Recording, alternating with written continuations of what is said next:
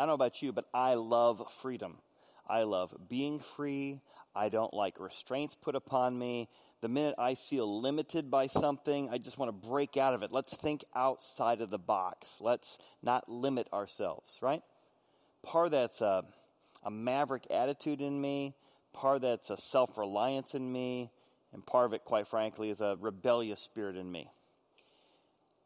What do you think about when you think about freedom? I think for many of us, we think of freedom as the ability to do whatever I want. Right? If I can do whatever I want, I am inherently free. What if that's not the case? In fact, isn't it true that when you think of a lot of people who do whatever they want, they actually end up less free? Some classic examples, right? Somebody who drinks too much because they wanted to. Then it becomes an addiction. And now, the thing that originally was doing whatever I want, I'm now less free because I have to have it to deal with emotions, deal with disappointment, to feel good about myself at a party. And because I'm now leaning into whatever I want, I'm addicted to the point I start losing relationships, losing money, losing the ability to cope with reality in a healthy way, right? Okay, let's take something that's not alcohol or maybe a drug addiction. How about something good, like business? I want to excel. I want to be ambitious, right? That's a great thing. I'm going to do whatever I want and whatever it takes to climb my way to the top. However, if you only do whatever you want to get to the top, how many of us know what it's like in our pursuit of the top to lose time for any type of recreation, to lose our hobbies? How many of us have lost a marriage, a disconnection with our kids, because we sacrificed everything for the sake of that thing we wanted? Happens all the time. People lose their marriage for the sake of their kids. They lose a relationship with their kids because they overemphasize their career. This idea that freedom is doing whatever you want is a relatively new idea. In fact, it even goes back to the time of Friedrich Nietzsche. Friedrich Nietzsche said the Christian idea is that there's a certain box by which you could be free, and if you stay in that box, you'll be the freest you can be. And Friedrich Nietzsche said, ridiculous. Christianity is trying to hold you back. In fact, he had a mentor that taught him kind of the concept that he ended up using against Christianity. It was a book. The book was called The Will to Power. And the premise of this philosophy, and you hear it a lot today in the news and otherwise, is that all truth claims are power plays. So anyone who tells you something that's true, they're just trying to get power over you. So when Christianity says there's a right way to live and a wrong way to live, don't believe that that's true. Don't believe they're out to help you. They're trying to make a power play against you. But if that's true, that all truth claims are power plays, then it would also be true that the truth claim that all truth claims are power plays is also a power claim where Nietzsche is trying to get power over you. He's basically saying any restrictions Christianity gives you about how to live a free life, they're just trying to control you. Maybe. Or maybe freedom occurs best in a box. Did you know that ultimately Friedrich Nietzsche lost his mind at the end of his life? And do you know who took care of him during his time of despair? His Christian mother.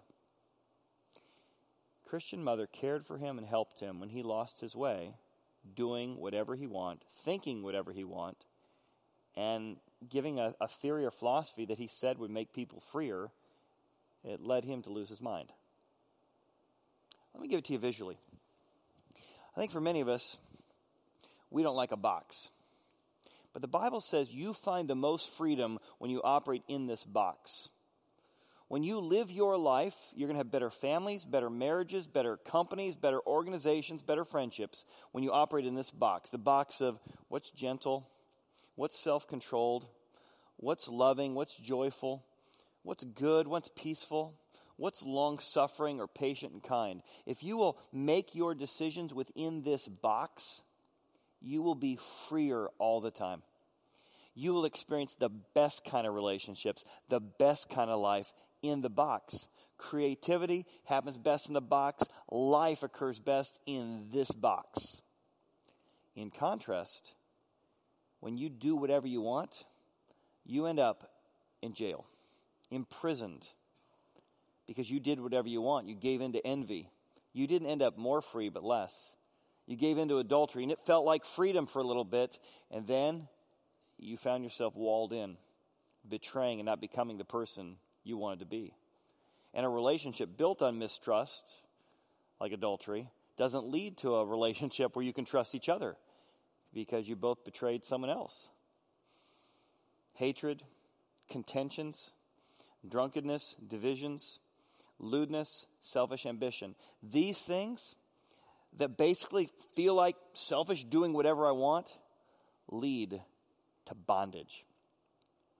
So today I want to give you 3 aspects about freedom that we find in the book of Galatians on how to live the most free life you can inside of this box and how to not get trapped with the lie that these things make you more free. I'll start in Galatians. Galatians chapter 6 says this, or chapter 5 rather. We all have a box. We all have certain parameters by which we operate in. And in Galatians 5 it says, "For you, brethren, have been called to liberty." God wants you to be free. God wants you to experience freedom. God wants you to have the best kind of life. All right? Only in your freedom, do not use your liberty as an opportunity for the flesh. Okay, what's he saying here? God gave you free will. God gave you freedom. And you can use that gift as an opportunity for the flesh, which is a way of saying self-centeredness. You can follow what you think is best, and that path will lead to destruction. It will lead to bondage. Or you can use the liberty, because God's called you to liberty. He wants you to have the freest life and the best life. But though you've been called to liberty, do not use your freedom as an opportunity just to serve yourself. Think of it this way. Imagine you're an athlete, right? So I still am a soccer player. I water ski, I downhill ski, and I play sand volleyball. So if you think of whatever sport you trained in or your kids trained in, the best athletes operate in a box. Instead of doing whatever I wanted with my schedule, I limited my options to go to practice, to work drills out, right? If I'm juggling in soccer, to go over and over, spike, pass, pass, pass, pass. You limited yourself to a box of where you put your time and energy. And because you limited yourself, you actually were more free when you played a game because you were better at scoring, better at assisting, better at smashing the ball into somebody's face, right? You became better or freer to be the best athlete you could be because you first limited yourself in your options. Now, the same thing is true as a musician. The best musicians who make the best music spent years of their life limiting their options. They wanted to go out and play, wanted to go hang out with friends, but instead they just kept practicing those notes, just kept working those chord charts, just kept strumming that guitar. By limiting themselves, putting themselves in a box, they used their freedom in a limited way so they could develop the skills to become the best version of themselves. That's the idea he's getting at here. The same thing's true of love. If you do whatever you want in the context of love, date whoever you want, sleep around with whoever you want, you might say, I'm free. But you're not going to find what happens in the box of faithfulness. And at some point you're dating somebody, right? And you came to a place you want to make it exclusive. There's something about, let's create a box where we commit to one another, where we work through difficulty with one another. Your heart longs for the true freedom, the deeper relationship that occurs inside of the box of love and patience and self-control. In fact, I read an interview recently about that. It's Christian Slater. I don't know if you remember, Christian Slater was in a lot of movies. But then he kind of disappeared for a while. This was an interview about his journey. He said early in his career, when things were going incredibly well, he gave himself over to fame. And he had plenty of it. Fame everywhere. And he said he wasn't sure exactly how to handle it. He wasn't sure who he was supposed to be as a famous person. Well, it was during that time, he had several mentors he would watch. And he had a pretty famous actor, I think it was Robert De Niro, who he watched just treat his fans really, really poorly. Just acted like a jerk, didn't give autographs out, and just kind of stumbled through thinking he was all that. And Christian Slater was watching this person who was doing whatever he wanted, giving himself over to fame, was really a selfish, arrogant guy. But he's like, I guess that's what you do. So Christian Slater started doing the same thing. I don't have to put up with these requests for autographs.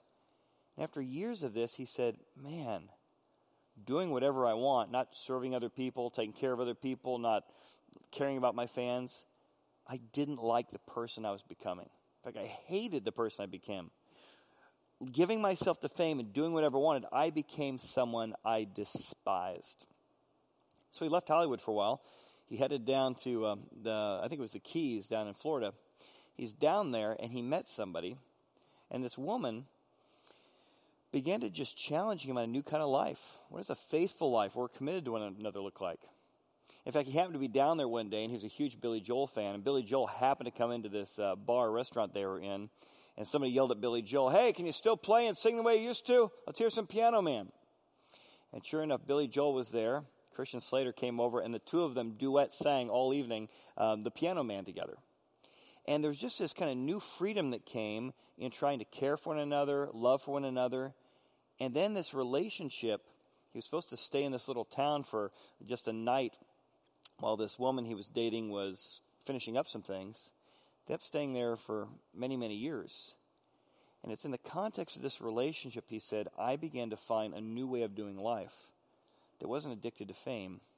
And I was becoming a better version of myself by putting himself inside of a different box, not pursuing fame at all costs, but loving someone else. I'll have a box. But secondly, we need to expand our box because we need a bigger one. Now, what do I mean by a bigger one?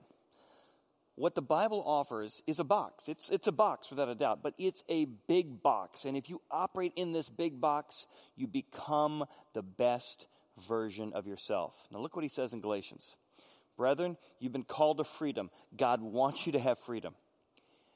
But don't use your freedom for selfishness. That's too small of a box for opportunities for the flesh. Instead, bigger box. Not the self-centered flesh box, but through love, serve one another. If you put the parameters of your freedom, how do I use my freedom to love and serve others? If that's your box, you will become the person you want to be. That's your box. For all the law, everything you've ever heard in the Bible, everything you ever heard in any religion or philosophy can be summed up this way. You shall love your neighbor as yourself. That's a box. You want to talk about the other box? What's the flesh box look like? He says, well, the opposite would be, but if you bite and devour one another, beware lest you be consumed by one another. So what's he doing there? He's defining two boxes. One big box is do whatever it takes to love and serve others, and you will find freedom. Smaller box, do whatever you want. Think freedom comes from doing what you want, and you will bite and devour one another to get to the top, and it's all about me all the time. What'll happen? Are you going to be freer? Oh, temporarily you'll have some gains, without a doubt. Will you become the person you want to be? What's the word he uses? No. Beware of that box. It promises all kinds of things. But what ends up? You become consumed by one another. Do you want to be in a family that's always biting each other? Do you want to live in a company that's always betraying one another? Do you want to be in a place that no one cares about your feelings, only their own? No. It's not going to produce the best companies. It's not going to produce the best marriages. It's not going to produce the best of life. So whatever box we have, in one sense, our box currently is too small because it's about us. Little mini-me's, the little mini-me box that I'm defining myself and what I do. The bigger box. God, how can I use my gifts, my talents, my opportunities to serve you and to serve others? That's the idea he's getting at here. What would that look like? And one of my favorite books is by C.S. Lewis. It's called The Great Divorce. It's about a group of people who have given themselves over to things and they get consumed by it. One lady is in heaven in the book talking to an angel, and she's given her life over to complaining. Well, life's always been too hard on me. Life's always been too bad. You're not going to believe. Now, what I do is always a black cloud over my head. And she's nagged and complained her whole life. Always the Eeyore, always the victim. Life's always given her the short end of the stick. And it says, because of her constant complaining, there came a moment that she could no longer distinguish between herself and her nagging, herself and her complaining. She became what she did, one long, rambling complaint. See, you become what you meditate on. If you focus only on self, you will become consumed with becoming a person, a shriveled up version of yourself, stuck in the box of self. In fact, in the book by C.S. Lewis, there's a scene where they find Napoleon. He lives way away from Earth. In fact, it's a location of hell in the book, and hell expands because everybody hates each other, and they just keep moving away from each other because nobody can stand each other. Well, Napoleon lives way, way, way on the far side of hell, and so they pull out a telescope, and they can see him way, way out in the distance where he moved. And all day long, he goes up and down the stairs, complaining and blaming everybody else for his failures. And what's the idea he's getting at there? Napoleon gave himself over to not taking responsibility, blaming his generals, blaming the other nations, and now for eternity, he's become that, a consumed version of who he was meant to be, one big complaint and blame, over and over, up and down the stairs. That's the idea. Now contrast that, when you give yourself over to serving and loving each other, your heart expands. Something amazing begins to happen in you and around you and with you. In fact, I interviewed my friend Wayne, I guess it was almost a year ago now, and Wayne talked about how God was prompting him, nudging him to take this next phase of his life. And as he was studying the Bible and discovering his purpose, he began to invest in people who maybe others hadn't invested in. And he had a guy he was mentoring who had some addictions. He was helping him get back on his feet and get a job. He was helping this young man who needed a mentor, and his grandmother needed a car. As he began to tell the story, he said, I began to notice that one of the guys I was mentoring was a mechanic who needed work. Another person had a car that couldn't afford a lot and needed repairs. And I connected the two together, and I began to see how God was calling me to take time I didn't have, I was busy, energy that I could have invested in just more pursuits of my own career. I would have told you years ago I didn't have time for this type of thing. But now I realize I couldn't have not invested this time. It's the best use of my time. What do I mean? I mean, what he discovered is he was getting more back than what he's investing. Serving other people, investing in other people, devoting to one another. He said, by being more generous with my time, which is what it's really like saying, instead of just focusing on yourself, I'm going to be generous with my time and money to others. He says, I'm finding more joy, more freedom, more contentment. Before I would have told you, I don't have time for that because I'm building my career. I'm finding that didn't help me become the person I wanted to be. It was by expanding my box, which limited some of my options. Right? I didn't have as much free time because I was investing in people. I am finding incredible joy incredible purpose, an incredible sense that I'm in God's will by following that together. What do? Wayne found a bigger box. He began to put his life and his decisions into the box of how can I best serve and love other people, not just myself. So what's the third aspect? Well, the third aspect is we need to learn to walk in God's box, because we fool ourselves. We fool ourselves into thinking that there are other boxes that are going to bring us joy, going to bring us happiness. So this box, there's so much freedom, there's so much options, but you got to walk in it. You got to walk it out. You got to think through that as you make decisions with your money, with your time, with your decisions. What would it look like to walk in the box of goodness and peace and joy as I approach the situation? And not allow yourself to be fooled, because we fool ourselves into thinking other boxes that come with chains and locks are going to bring us freedom. Look how Paul addresses this with the Galatians when he teaches them how to walk or live or make decisions in this box of selflessness. But the fruit of the Spirit is love. In contrast to living for yourself, you want to live in the Spirit? Love, joy, peace, long-suffering, which means patience, kindness, goodness, faithfulness, gentleness, and self-control. Against such things there is no law. I want you to notice two things here. One, notice it's the fruit singular, even though it comes with all this stuff. And it's not the fruit of your own life, it's the fruit of the Spirit. So I'll talk about that in a second. Two, against such things there is no law. All right, let's look at a couple of those together. Number one, the Bible doesn't say you should try harder to be patient. It doesn't say you need to try harder to be loving and joyful. So in one sense, you're like, well, of course I should. Yes. But you ever tried? You try and you fail, you try and you fail, you try and you fail. In order to succeed in this, it needs to be the fruit of the Spirit. It's saying, God, I don't have enough patience. I don't have enough peace. I don't have enough joy. I need you to come into my life to fill me up with the fruit I don't have.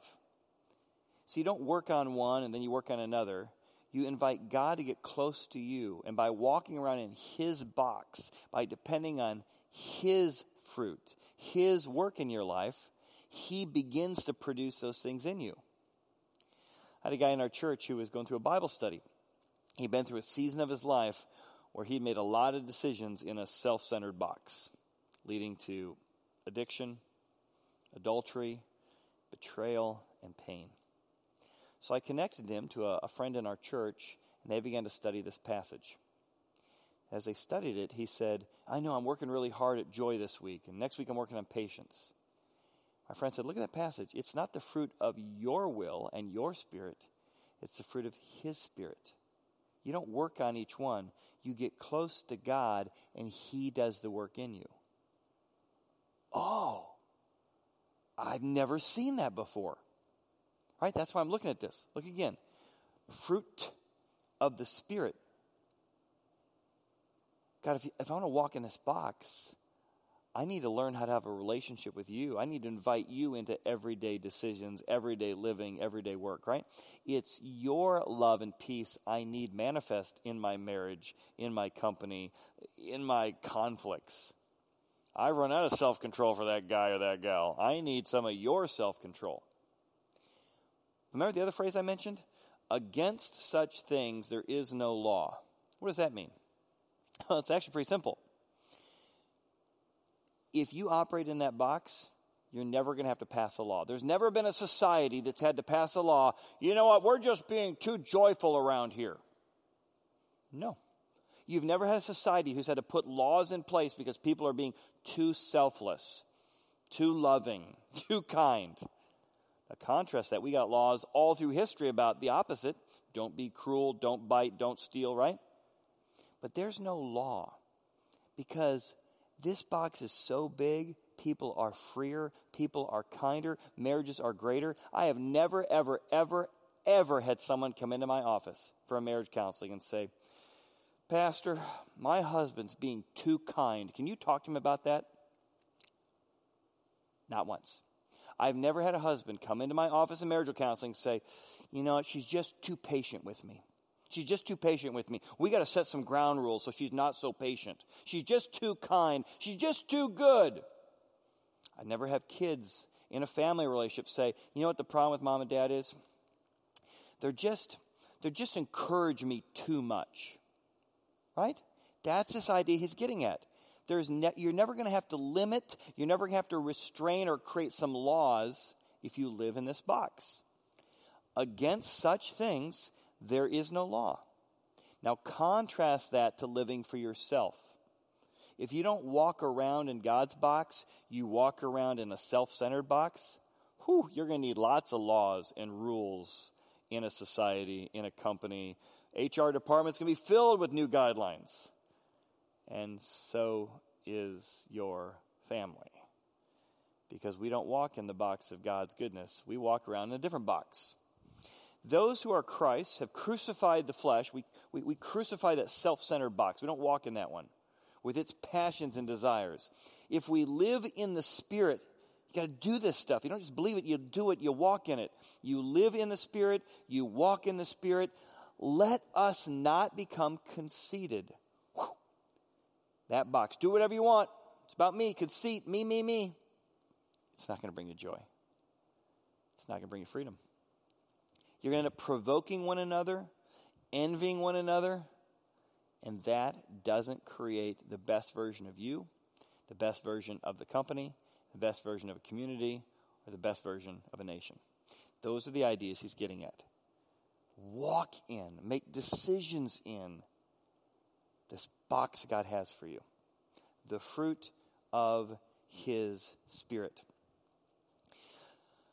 So what would be a way for us to walk in that? What would be a way for us to make decisions in that? Well, let me give you a little verse of the Bible, kind of a key takeaway for today, that might be worth memorizing. What if every time you and I went to make a decision, we just thought through this one verse? We just said to ourselves, I need to use my liberty, right, that was the verse he used, to serve one another. What if every time you came in the door and saw your spouse, you said, how do I use my freedom to serve him or her? What are their needs? How could I anticipate their needs? What could I do to bring joy to them, happiness to them? How about during a fight? During a fight, what if you thought to yourself, oh, I got the right, I got the freedom to get mad, I got the freedom to tell them what happened and what they did last week and what they did last month. What if I pause for a second and say, in this conflict, how do I use my freedom, what I'm going to say, what I'm going to do, to serve the other person? What do they need? Maybe some compassion.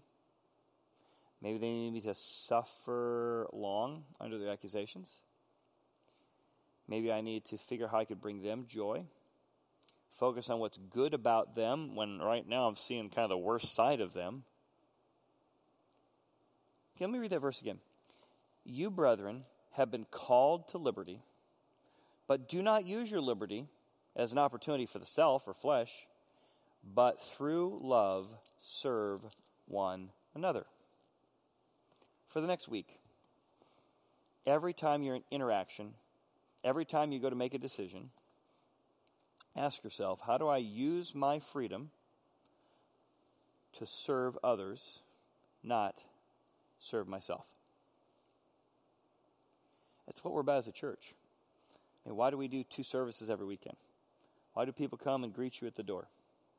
Why do people serve and teach your children? Why do they come in during the week and stuff programs or cut out little crafts? Maybe you've been on the receiving end of a lot of people serving you.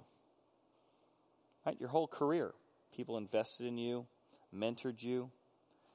And maybe God's calling you to expand your box.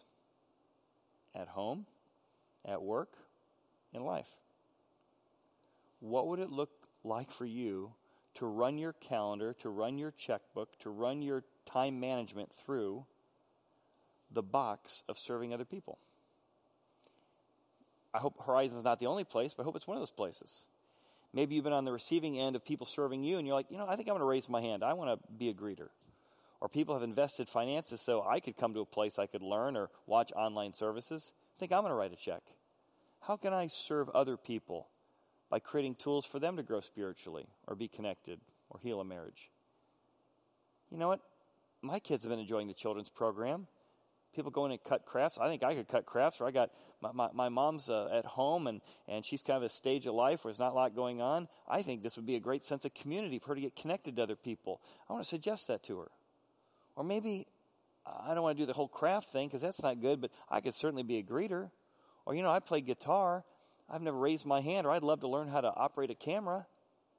There are so many different ways as a church you can serve each other here on the weekend. Or maybe it's not here at the church. You want to go down to City Gospel on Sunday nights and serve the homeless. Maybe you want to take a week of your vacation, a week that you spend on yourself, and go down to Belize. You want to go on a mission trip to some other place to serve other people, to provide services they could never afford. And what you're going to find is that every person who goes on a trip like that says the same thing. I received far more than I gave. Whatever it is, let me just pray for you and pray for me that we would begin to see life through that lens of that simple verse. God, how do I use my liberty, not for self, but to serve others? Let's pray. Father, thank you. Each person listening here has incredible time, incredible talents, incredible treasures at their disposal. And Father, so often we've used it for self. And Father, we ask for your forgiveness for living such small lives. Will you expand our horizons? Will you prompt us, nudge us, challenge us to give of ourselves to the people around us? Father, will you help us tap into your Spirit? God, that we would have access to your resources in all the relationships and decisions we make. We ask these things in Jesus' name. Amen.